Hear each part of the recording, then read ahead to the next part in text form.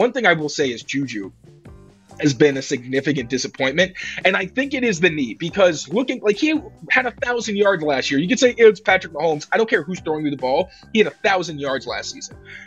Before camp, I was expecting, okay, he's going to be a yak guy. He's going to be a chain mover. If they flex him out, he's shown that he can win some one-on-one matchups with the back shoulder fades like we see from Hopkins.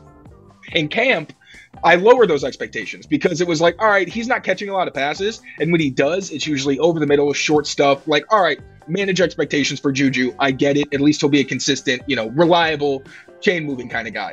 The CLNS Media Network is powered by FanDuel. Sign up at FanDuel.com/Boston and get in on the action with $200 in bonus bets guaranteed when you place a $5 bet.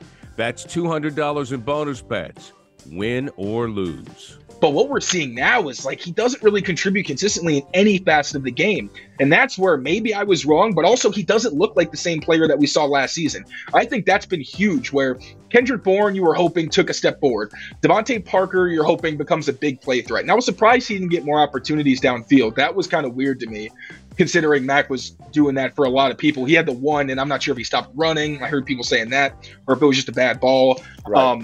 Ever wish you could navigate the betting field with the confidence of a pro? Enter Odds Are. They're not a sports book, but they're the sports betting advisor you've always needed. It's like having a playbook for smarter bets right in your pocket.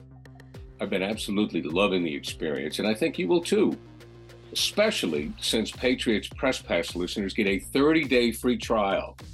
Elevate your game day and join the smart betting revolution. Go get it at oddsr.com/presspass. That's oddsr.com/presspass.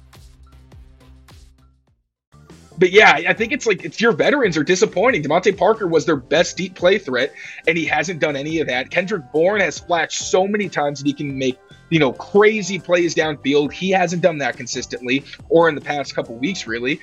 And then again, JuJu is not really doing much of anything, and even getting called for a bad penalty on a block that helped contribute to a sputtering drive early on. So, we have to rely on the young guys, but the veterans need to step up and do what they've been expected to do. That's why I was confident that this would be at least a top 12 offense that didn't make mistakes. But, fewer mistakes today, but the execution wasn't good. Let me ask you this. Where would you, on a scale of 1 to 10, where was your optimism level after the Eagles game, after the Dolphins game, and after this game? Is this the lowest you've felt about this team? For sure. Yeah. It's mixed. And it's line weird, makes right? me feel a lot better.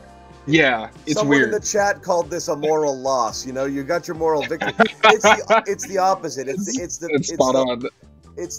And again, I see somebody else saying in the chat, like, guys, they moved the ball enough to win. That's all you need to do against a team. Sure, but you gave the Jets the ball back 3 times with a chance to win the game, in the fourth quarter. That's not great. Like, you couldn't even get first downs to ice the game, let alone put the points on to create separation.